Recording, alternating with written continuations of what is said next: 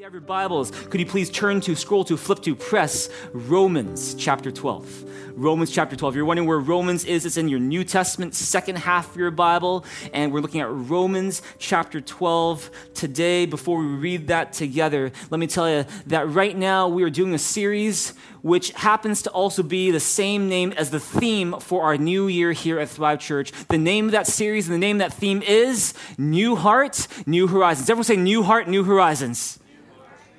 It's because we absolutely believe that this coming year, God has new horizons for you, for us as a church family together, and for you personally. We believe God has new horizons for you, whether it's in your relationships or in the way that you view your career or the way you serve others and make an impact. We believe that God has new horizons for you and for me. Maybe there's a new horizon already for you. Maybe you've started a new job. Maybe you're welcoming a new member of your family. Maybe you're getting married. It's a new kind of scary horizon for you, but it's exciting. How many know that when there's a new horizon up ahead, the best way you can get ready for that new horizon is have a renewed heart? Because how many know that the condition of your heart impacts the limit of your horizon? And that's why we're doing a series here called New Heart, New Horizons. How do you get a new heart for a new horizon? That's what we're talking about in this series. And see, let me just begin with a little story today. A few weeks ago, my wife and I, we had an opportunity to take our two sons, Bradley and Caleb, to a restaurant right by the water. They're really young, and so we decided to go for a walk, and we ended up at the store that had a lot of these toy airplanes. And they got really excited, and so we just thought we'd treat them, and so I got Caleb this rubber seaplane, and he started to play around with that. And for my older son, Bradley, 9 years old, we got him, he loves paper airplanes, and so we got him this plane that's not paper, it's wooden, but you kind of build it, and you're supposed to fly it, and you can kind of fly it a bunch of different times and all that stuff. And so we got home. Bradley was really excited to try his new plane. He opens up the box, he sets it up, and he builds it just exactly according to the instructions. And then guess what happens? He decides to fly it for the first time. And we couldn't use it again. You're allowed to laugh at that if you want. But the thing is that what do? Thankfully, he was a good sport about it. We picked up the pieces. We went back to the store. We said, hey, we just flew this once and it broke. What can you do about it? I'm so sorry. Can we offer you a new one? And see, why do I mention that? It's because don't you wish that getting a new heart for a new horizon was that easy? That when your heart is not working the way that it should, when your heart is even broken, you can just take it back to where you got it from and you can just immediately get a brand new heart. Don't you wish it was that easy? Well, unfortunately, that process of getting a new heart is not always that easy. But the fact is that getting a new heart takes time. It takes work. It's not automatic. But also what you need to know is that you're not alone in that process of getting a new heart for a new horizon. The fact is that whether you know it or not, God is in the business of leading people to a new heart. And if you would learn to work with God on that process of getting to a new heart, if you would cooperate with him on the steps that God wants you to take, you will experience a new heart for a new horizon. And that's why we're talking in this series about how do you get to a new heart with God. And today I'm here so excited to bring to you a message as part of our series, New Heart, New Horizons, that I believe could be a very significant message for many of you today. In fact, it could be one of the most significant messages you hear all year. And so I hope you take some good notes today. I hope you listen well, because today the message I'm here to share with you is called Out of the Rut into the Truth. Out of the rut into the truth. Let's look at Romans 12, verse 2. And I want you to get your Bibles open and get ready to highlight or underline something together right now. All right, let's look at together Romans chapter 12, verse 2. Read with me in a big, loud voice. What does it say? It says, do not conform any longer to the pattern of this world, but be transformed by the renewing of your mind. Then you will be able to test and approve what God's will is, his good, pleasing, and perfect will. If you have your Bibles in front of you, would you just underline a few words with me right now? Highlight them. The words are transformed by the renewing of your mind. See, it's this idea that if you want to be able to test and approve and know what God's will for your life is, what that next horizon is, it begins first with having a renewed mind. And see, for centuries, people have believed that the brain doesn't change, that the brain is static, that once you go out of childhood, out of adolescence, and you become an adult, that your brain basically stays the same the whole way through until you die. That's what a lot of people believed about the brain, is that the brain is static. But see, over the past recent years, neuroscientists, people who study the brain, have discovered that actually the brain doesn't stay the same over your lifetime. Your brain actually changes. It actually redesigns itself over time based on the things that you experience in life, the things that you do, even the things that you say. And they call this neuroplasticity. It's like just as how plastic is malleable, how you can shape it and form it and bend it in ways that that form different things. So your brain has a neuroplasticity. Is that your brain has this amazing ability to change and redesign itself over time. Now, if you're wondering, what does this have anything to do with New Heart, New Horizons? Let me explain. It's that you got to understand that the biblical concept of the heart has so much to do with your mind and your brain. Is that the biblical concept of heart is not just kind of what we think of when we think of heart, like, emoji, heart shape, this is how I feel. But see, the biblical understanding of heart involves so much more. It's not just your emotional center, it's also your mind. It's your intellect. It's your values. It's the way you make decisions, how you process stuff. It's your inner being. It's the core of who you are. When the Bible ever talks about the heart, that's what it's talking about. And see, that's why there's a very strong linkage between your heart and your mind. And whenever the Bible talks about heart, so often it talks about the mind at the same time, almost as if they were interchangeable. Look at Jeremiah chapter 17, verse 10 with me right now. What does it say? Read with me in a loud voice. It says, I, the Lord, who search the heart and examine the mind. There you go. It's the heart and the mind, working together, a link that you can't really separate. 1 Chronicles 28, verse 9, this is David saying to his son Solomon, it says, serve God with a loyal heart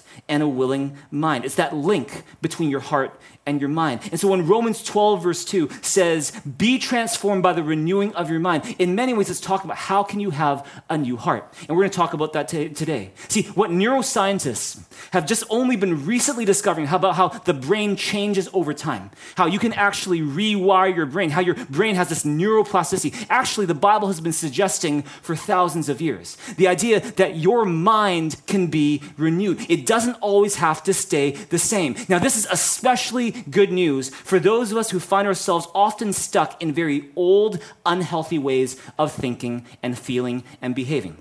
And in this message today, what we're going to do is we're going to look at how you and I can get out of old, unhealthy patterns of thinking and feeling and the language of Romans chapter 12, verse 2, that we can experience transformation by the renewing of our mind and therefore get to a new heart and a new horizon. This message is called Out of the Rut into the Truth. Let me just start with defining what we mean by a rut, because a rut actually has many different definitions. We're just going to look at 3 definitions right now, just so we're all on the same page. I'm going to give you 3 definitions. We're going to unpack a couple of them, and so don't panic if you find that the slides are going very, very fast. But here are a few definitions for what a rut is. Are you guys ready? Number 1, a rut is a long, deep path in the ground made by vehicles passing through the same area again and again.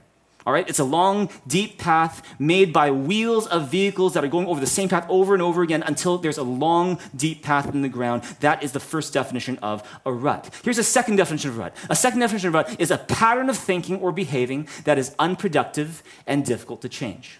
A pattern of thinking or behaving that is unproductive and difficult to change. That's the second definition of a rut. Here's a third definition of a rut, which is the rut is actually also the mating season of deer, camels, and other mammals. All right, we're not going to focus on that third one today for obvious reasons, but we're going to focus on the first 2 because these first 2 definitions are actually quite helpful in us trying to understand what happens in our brain whenever we go through a tough time. See, let's look at the first definition of a rut. The first definition is a long, deep path in the ground made by vehicles passing through the same area again and again.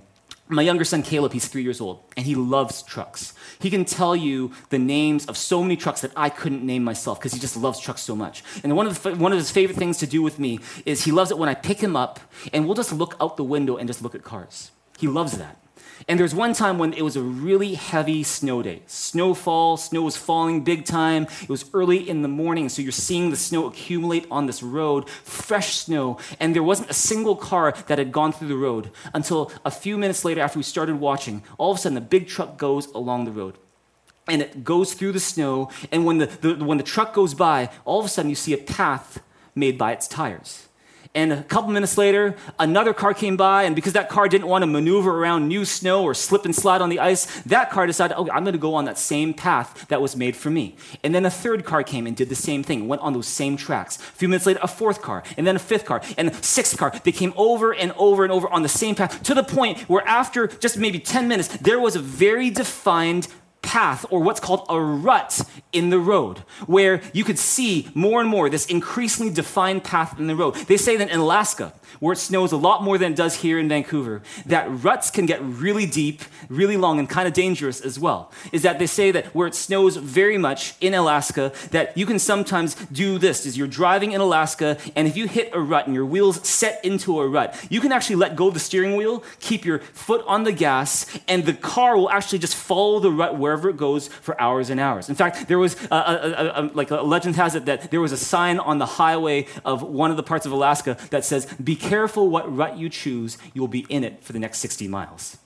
And see, it's this idea that it's a rut. It's a path that is made by something going over it and over it and over again. That's the first definition of a rut. Here's a second definition of a rut, is that it's a pattern of thinking or behaving that is unproductive and difficult to change. See, last week I shared with you about how when my wife and I first got married, we made a big decision, which was to move from Canada, where I grew up, to Taiwan, which is a completely new country for me. And I had to adjust to a new culture, a new country, a new climate, a new language, new customs, and it was a tough time for me.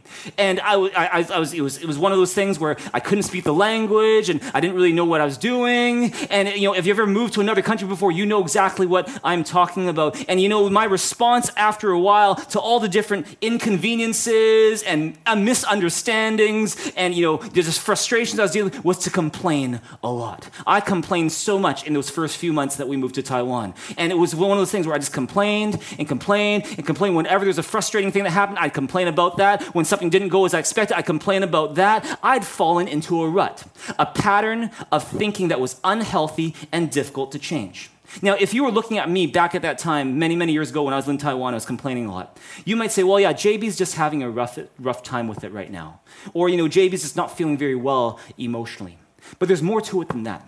See, something was going on in my brain during that time when I was complaining so much. Let me illustrate it to you this way. You see, this is my brain, all right? You can see our best effort at drawing a brain. I know it kind of looks like a gyoza, but this is my effort to draw a brain, and this is my brain, empty as usual, right here. So this is my brain, and I want you to tell this, is that according to neuroscientists, people who study the brain, they say that whenever you learn anything new for the first time, something happens in your brain. That in your brain, what is formed is what's called a neural pathway. A neural pathway. We're using chalk today. Neural pathway. And what a neural pathway is that it's a connection between neurons in your brain that helps you to do something faster and faster the more times that you do it. And so when you learn a new word, or you learn a new exercise like throwing a frisbee or shooting a free throw, or you experience something new in life, a neural pathway is formed in your brain, and it's almost like a new set of tracks that is formed by a car going through a fresh batch of snow. Is that those tracks are created. It's not very defined, it's not very strong, it's not very deep, but that path is created. But the more you travel down that path, the more you keep using that word or doing that exercise or reliving that experience in your life, the wider, the deeper, the stronger, and the more defined that path becomes, to the point where it can become second nature to you, to the point where it can become something that is almost automatic to you. And see, God gave us neural pathways for a reason. It's our gift. It's God's gift to us. Is that so that we can function well, do things efficiently and live in this world? But what happens when our unhealthy ways of thinking become our strongest neural pathways? See, look at what was happening to me in Taiwan. Is that I'm in Taiwan, I'm experiencing all these new things, and for the first time I decide to complain. And oh my goodness, my life sucks. Oh my goodness, why is life so hard? Why does it have to be this way? Can we just go back to Vancouver? And I'm starting to complain. And at that time, it felt a little bit unfamiliar to me because I'm not really used to complaining that way. And I start to speak up that way. On that very first day, that neural pathway was formed. It wasn't very strong, but the more I practiced complaining, The more I complained about situation after situation in my life, the easier this became. To the point where this neural pathway was getting stronger and stronger and stronger, to the point where it became very easy for me to just default to complaining. It was becoming a neural pathway, one of the strongest ones in my life. And in the words we're talking about, it became a rut in my brain, where all of a sudden, second nature, automatically, I would resort to complaining whenever I experienced something that was out of my control. And see, my question for you today is, are you in a rut today? See, what I experienced was what we call a rut.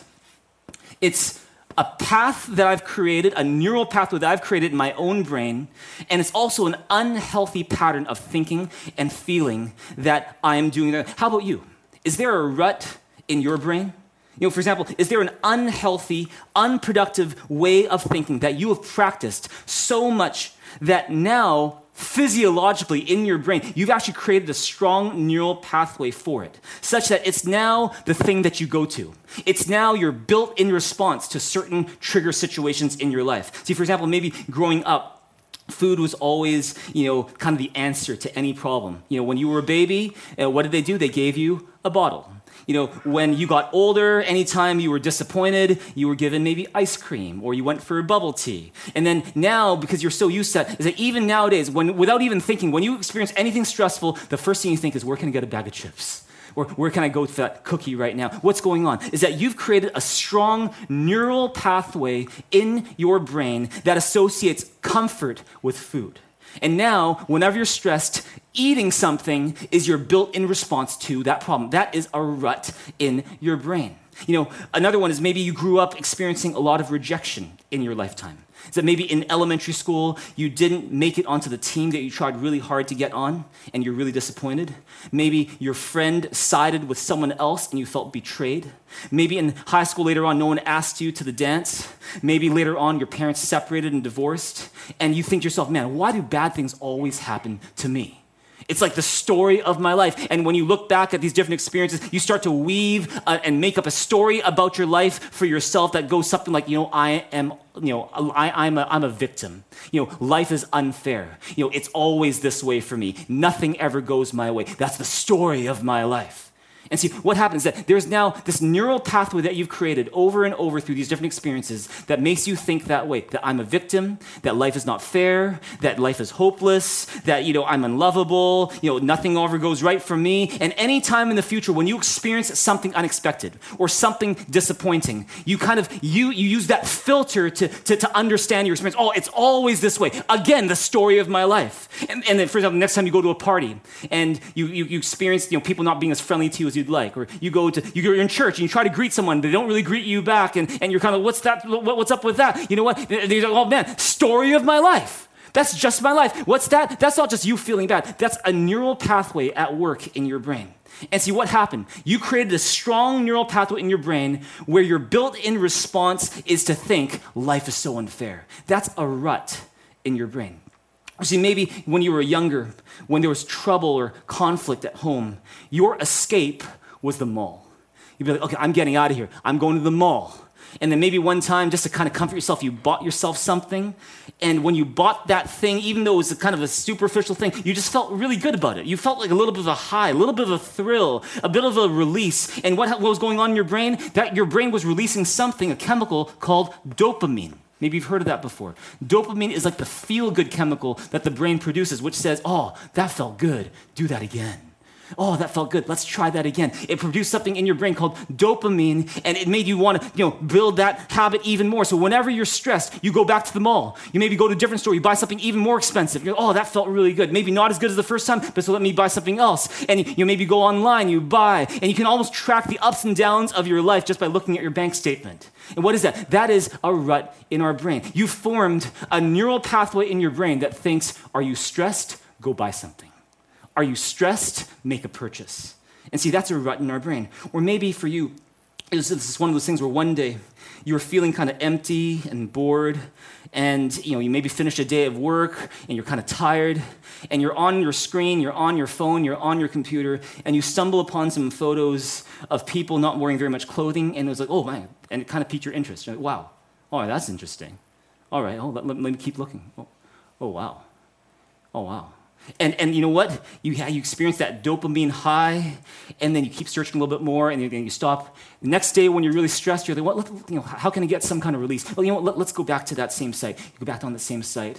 And now the high from the dopamine is not as big, so you start searching for a little bit more, a little bit more. Now it's not little clothing, now it's no clothing. Now it's not just no clothing, now it's just like it's actual sex. And now you're looking at different videos that you probably don't want other people to know about, and so you kind of hide it on your own. But then you also find yourself at the same time trying to get out of stuff so you can spend time doing this. And what's going on is that you've created in your brain a neural pathway that thinks my escape is porn, my salvation is porn. And see, it's one of those things. What is going on in your brain while all this is happening? Your brain is starting to think, okay, food is my comfort, shopping is my answer. My life is unfair. Life is meaningless. Porn is my escape. What is that? That is called a rut in your brain. And see, maybe it's one of those things where when you go to church and you hear a hopeful message, you're at first couple hours, you feel great. You're like, oh man, yeah, yes, praise God, the best is yet to come. But then why is it that I go back home and I just feel crappy all over again? I feel depressed all over again. I feel the need to eat all over again. I feel the need to complain all over again. I feel like life is meaningless all over again. Why? Is it because God is not there? Is it because God doesn't exist? Is it because God's word is not powerful? The hope that we have in Jesus isn't real? No, it's none of those reasons. You know why? It's very simple. It's because you've created a neural pathway in your brain where it's about looking to something else for satisfaction, or a neural pathway in your brain that thinks life is so meaningless. And it's such a strong neural pathway that it's actually stronger than any other pathway that talks about look to God for hope. And see, what is that? It's what's happening in our brain. That is a rut in our brain. Here's a question for you today. What is your rut? Because the fact is we all have ruts in our brain. The good news is this, though.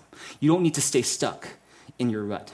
God has made a way for us to get unstuck, to get out of the rut and into the truth. Look at Romans 12, verse 2 once again. Read it with me in a loud voice. What does it say? It says, do not conform any longer to the pattern of this world, but be transformed by the renewing of your mind. See, what's it saying? It's saying basically that your mind is not set in stone. It doesn't have to be. Our brains are not fixed. Just as we can wire our brains to think unhealthy, destructive thoughts, we can also, with God's help, rewire our brains to think healthy, positive thoughts as well. And when you think about something differently than you used to, you think about something differently for the first time, or you choose a different way to respond to a problem, you know what happens? Is that you form a different and new neural pathway.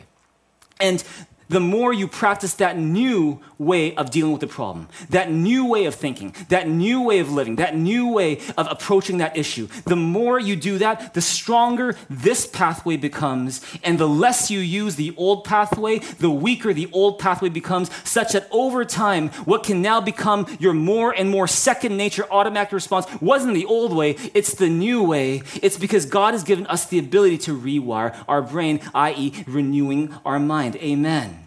And see, here's the thing, is, this is what neuroscientists call neuroplasticity. It's what the Bible calls renewing your mind.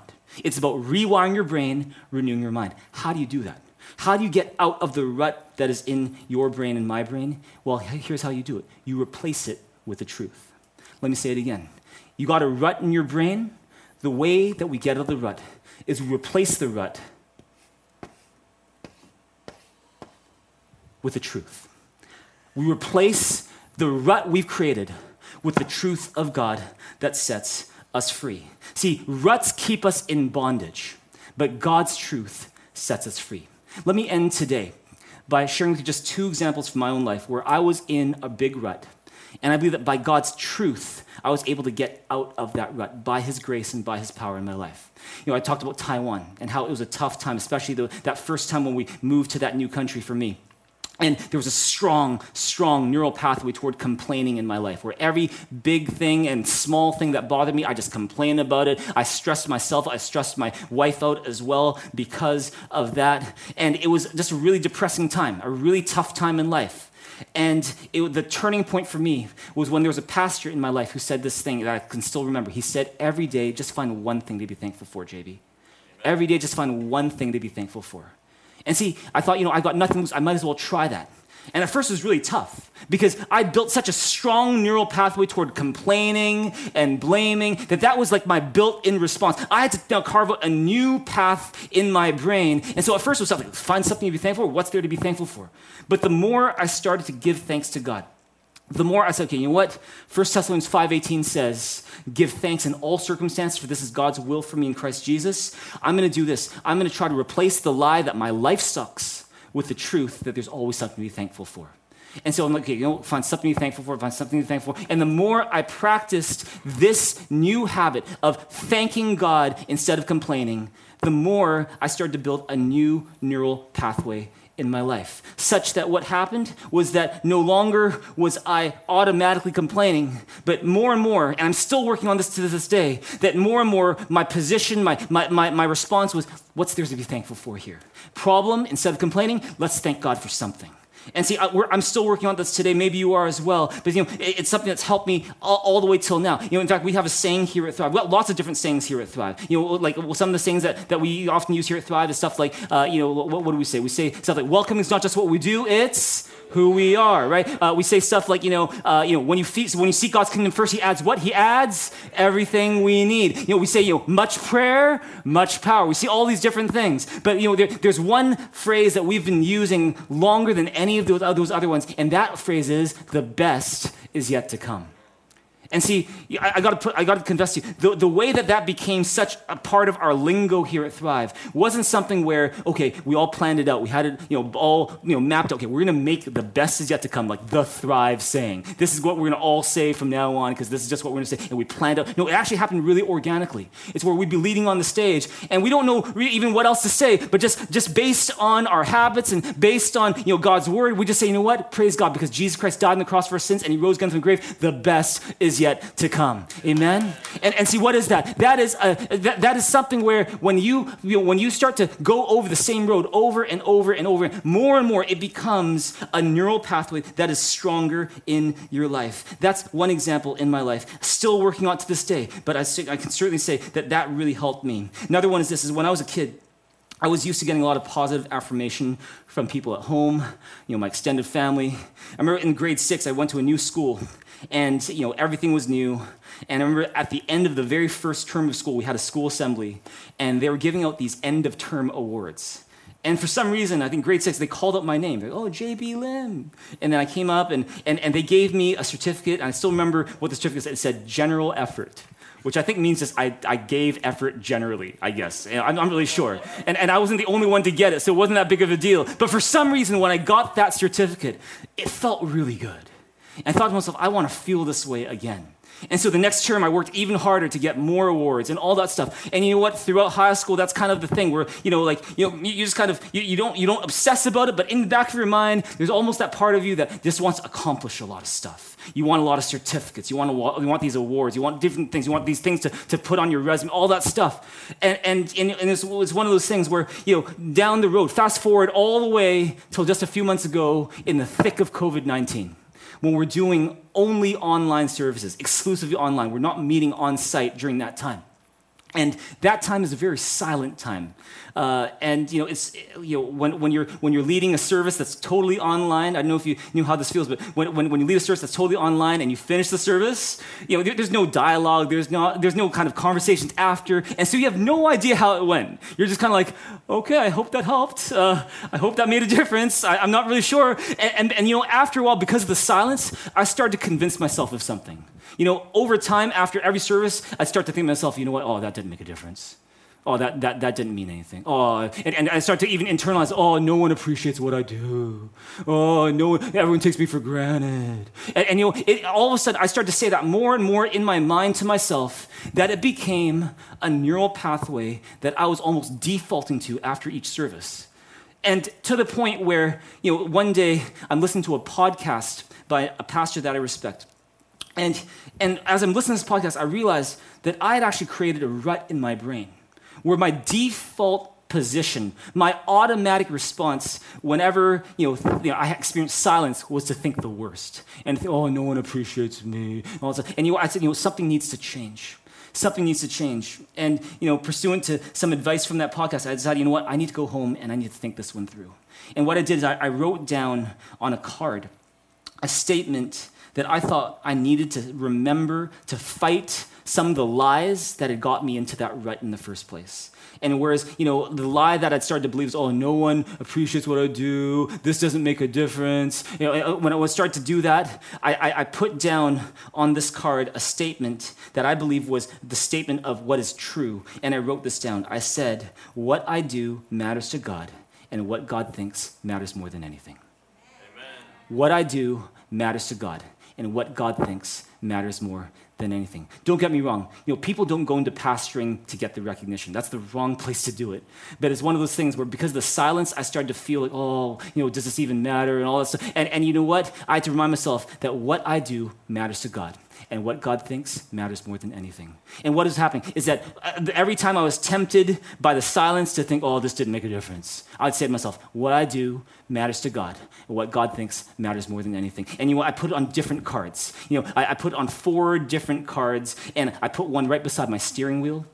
I put one right beside, the desk where I work, so I can see it whether I want to or not. I put it on my phone. In fact, you can still see it's kind of ripped off now, but there's still tape from where I taped it on my phone. I put it on the wall where I pray. It's just that kind of whether I wanted to or not, I was seeing that. I was being exposed to that truth. And you know what happened? You know what? My mind started to change. Such that over time, very gradually, the more and more I declared that in my life, the less I felt the pull to say, no one appreciates me. No one takes me. This is making a difference. It was all of a sudden, my new automatic response was to say, what I do matters to God. And what God thinks matters more than anything. And what God says means so much more than what anyone else could possibly say. Amen. And see, what happened was God was replacing the lie that I believed, that no one cares, no one all that, with the truth that there is someone who cares. And it's not just God who cares, but I would be a fool if I had to be really kind of, candid about it. I would be a fool to think that my church doesn't care. Because the fact is that so many of you do. And just the way that you guys, reach out to me and love me and encourage me is one of those things where I consider myself the luckiest pastor in the world because I get to be part of this spiritual family. Oh, come on, give God a big hand in this place right now. Praise God.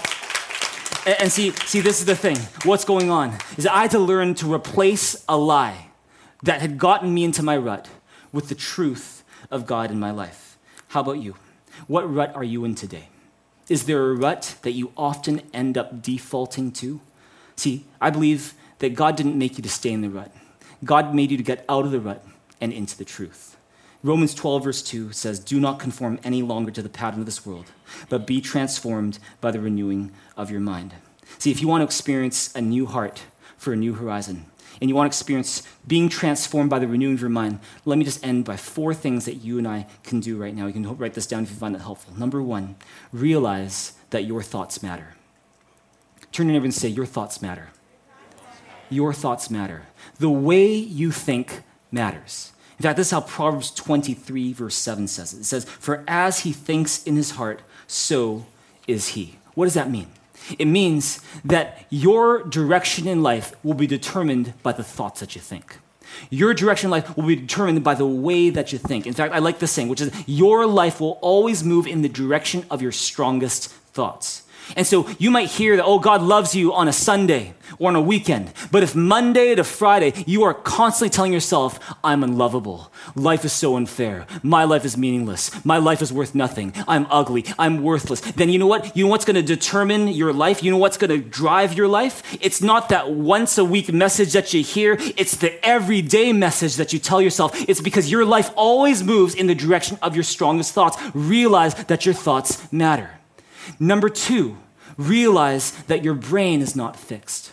Realize that your current way of thinking doesn't need to be your permanent way of thinking, that your thinking can change, that God, by his grace, has given us the power to rewire our brains. With God's help, you and I, we can create new pathways, new ways of dealing with things. And the words of Romans 12 is we can have our minds renewed.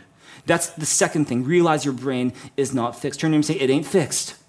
It ain't fixed. It ain't static. You've got neuroplasticity. You've got the ability by God to rewire your brain if you would work and cooperate with him. Number 3, recognize your rut. This is the main one for us today, is that if you want a new heart for a new horizon, you got to first recognize What brain rut are you suffering from? It's because until you deal with that rut, until you identify that rut and you're able to deal with that rut, you're never going to get to that new heart and that new horizon. You first need to identify it, recognize it, and then deal with it in a way. And see, that's why Pastor Craig Rochelle says this: you can't defeat an enemy that you can't define. If you don't know what your rut is, then that's the first thing you need to figure out. What is that rut? And so my question for you is, what is your rut? What is that recurring unhealthy pattern of thought that you keep defaulting to? And when your wheels get into that track, you're there for a very, very long time. What is that negative, destructive, damaging way that you often find yourself thinking and sometimes even saying out loud to yourself? Maybe it's that you saying stuff like, I'm not good enough. I don't have what it takes. It's like, or I'm going to fail. I'm a failure. I'm never going to find someone to marry. My future is hopeless. It's never going to work. Nothing good ever lasts. Maybe your rut is worry. Is that whenever there's an uncertainty in your life, your default position is not, okay, God, I trust you, the best yet to come. But rather, your default position is to worry and to stress out and to panic and to blame. And you just become this worry wart. And because that is your rut, maybe your rut is resentment. Is that whenever you think about someone in your life who hurt you in the past, you have like this inner rage that you find like it's like a rut. It almost has a life of its own. You start going on this path. You're like, oh my goodness, I can't even believe like where I'm going on that. Maybe your rut is something like procrastination or giving up easily. Is that the moment something gets stressful, you go, oh no, I don't want any part of it. I'm gone. Or you're on your phone for hours and hours just to avoid doing what you need to do. See, if you can, I want to encourage you to try to identify the source of the rut. Like, how did that rut even come up in the first place? How did that thinking start? But even if you can't identify where it came from in the first place, it's important to recognize, that's the rut. And I would encourage you, ask the Holy Spirit to help you identify what that rut is in your life. If you're having trouble, you might even want to ask a friend, someone safe who knows you well, who loves you, who can help you identify what that rut is. Romans 12, verse 3 says this. It says, read it with me. It says, do not think of yourself more highly than you ought, but rather think of yourself with sober judgment. In other words, if you want to have a new heart for a new horizon, you need to look at yourself soberly and say, okay, what is the rut that's in my life today? I need to deal with that rut. Otherwise, something's going to happen to me. Something's going to happen to the people around me that is not healthy. And so I want to deal with that. That's the thing we're focused on today, recognize your rut. But number 4, replace the rut with God's truth. See, I've shared with you in my own journey about how God's truth helped me get out of certain ruts in my life. When my rut was all about complaining, that was my built-in default automatic position when I faced a problem, is that God turned me around and put a new truth in my life, which is give thanks in all circumstances, for this is God's will for you in Christ Jesus. And that there's always something to be thankful for no matter what you're going through. And when I started to build that new neural pathway with God, that it led me to a new horizon. Or, that rut that said, no one appreciates what I do. This isn't making a difference. God had to take me out of that rut. And how did he do it? He gave me the truth that what I do matters to God and what God thinks matters more than anything. And see, if you find yourself in a rut today, I'm here to let you know that God doesn't want you to stay in the rut. God didn't make you to be stuck in the rut. God made you to get out of the rut and into the truth. Next Sunday, we're going to look at how you can replace the rut in your life with the truth of God. And I want to encourage you to come back next week for this, because you do not want to miss this. In fact, this message is almost like a 2-part message. Today we're talking about recognizing your rut. Next we're going to go in depth on how do you apply the truth to the rut so you can get out of the rut. And so if you found this helpful today, make sure you come back next week. But let me just end with one last verse, Psalm 40, verse 2. Would you read it with me together right now? What does it say? It says, he lifted me out of the slimy pit, out of the mud and mire. He set my feet on a rock and gave me a firm place to stand. The guy who wrote the psalm wrote this centuries ago, thousands of years ago. But this same verse can describe the kind of process that God can get us through when we're stuck in a rut, is that he can lift you out of that pit. He can get you out of the mud and mire of that rut and set you on a new path and set your feet on a rock and give you a firm place to stand. And the biggest rut that you and I have ever had to deal with is a rut called sin. A rut called sin. What is sin? Sin is that attitude and that propensity in us to want to do things our way, not God's way. Sin is when we say, God, to hell with what you think, I'm going to do things the way I think. And sin is our choice to rebel against God. The Bible says all of us have sinned. In big ways, small ways, we've all done it.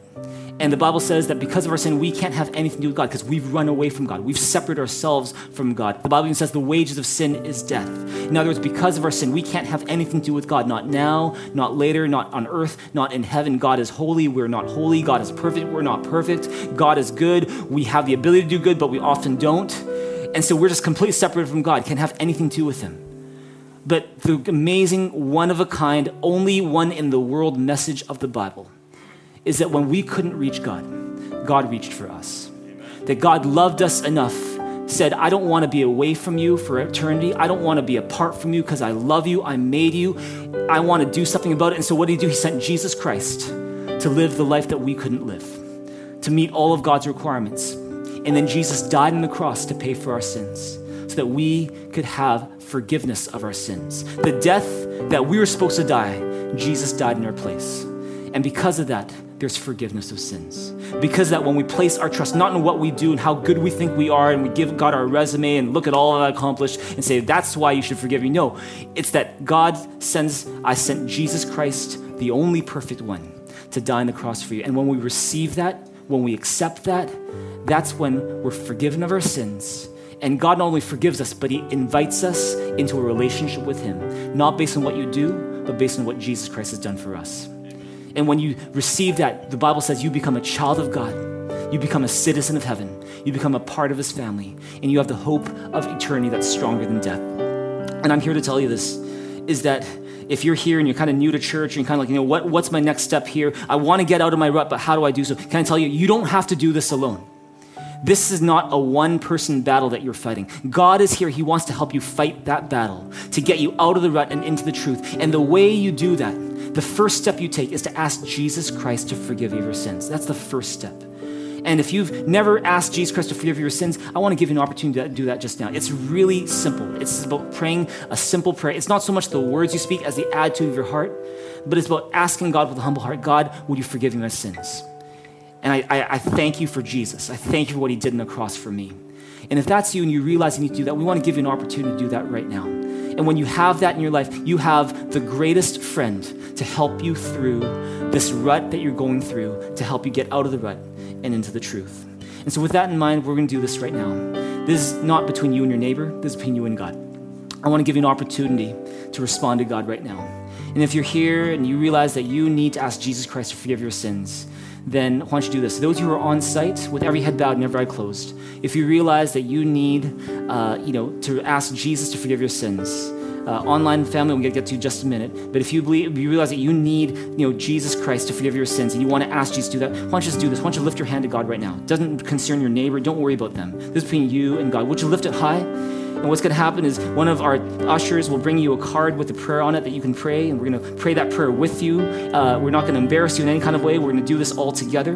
And so lift your hand high, and ushers hurry to those people who need that. And those who are online, if you're here and you realize you need to ask Jesus Christ to forgive your sins, you can click the link that's in your chat room. You can scan the QR code that's on your screen. It's going to take you to the same prayer that our friends here have on that card. And we're just going to do this together, all of us, on-site, online, in the nursery, and in the balcony. You can do it all. And we're just going to do this together right now. Why don't you pray this prayer? In fact, let's all pray this out loud in support of those who are praying this prayer for the very first time. And why don't you pray this prayer with me right now as our way of asking Jesus Christ to forgive your sins. You can just say this. Say, Dear Jesus, thank you. That because you love me, you died on the cross to pay for my sins. You rose again to give me life. Today, I open up my heart and I ask you, please forgive me of all my sins, and please fill me with your Holy Spirit. I place my trust not in what I do, but in what you've done for me. In Jesus' name I pray. Amen. Amen. Hey, if you prayed that prayer and you meant that prayer, then according to God's word, the Bible, you are forgiven of your sins.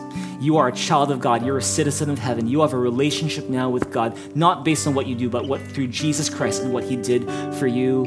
And that is an amazing thing. In fact, can we give a big hand to those who prayed that prayer just now? So happy for you. Oh, come on. Would you give God a big hand, a big shout? Let's play together right now. That's amazing.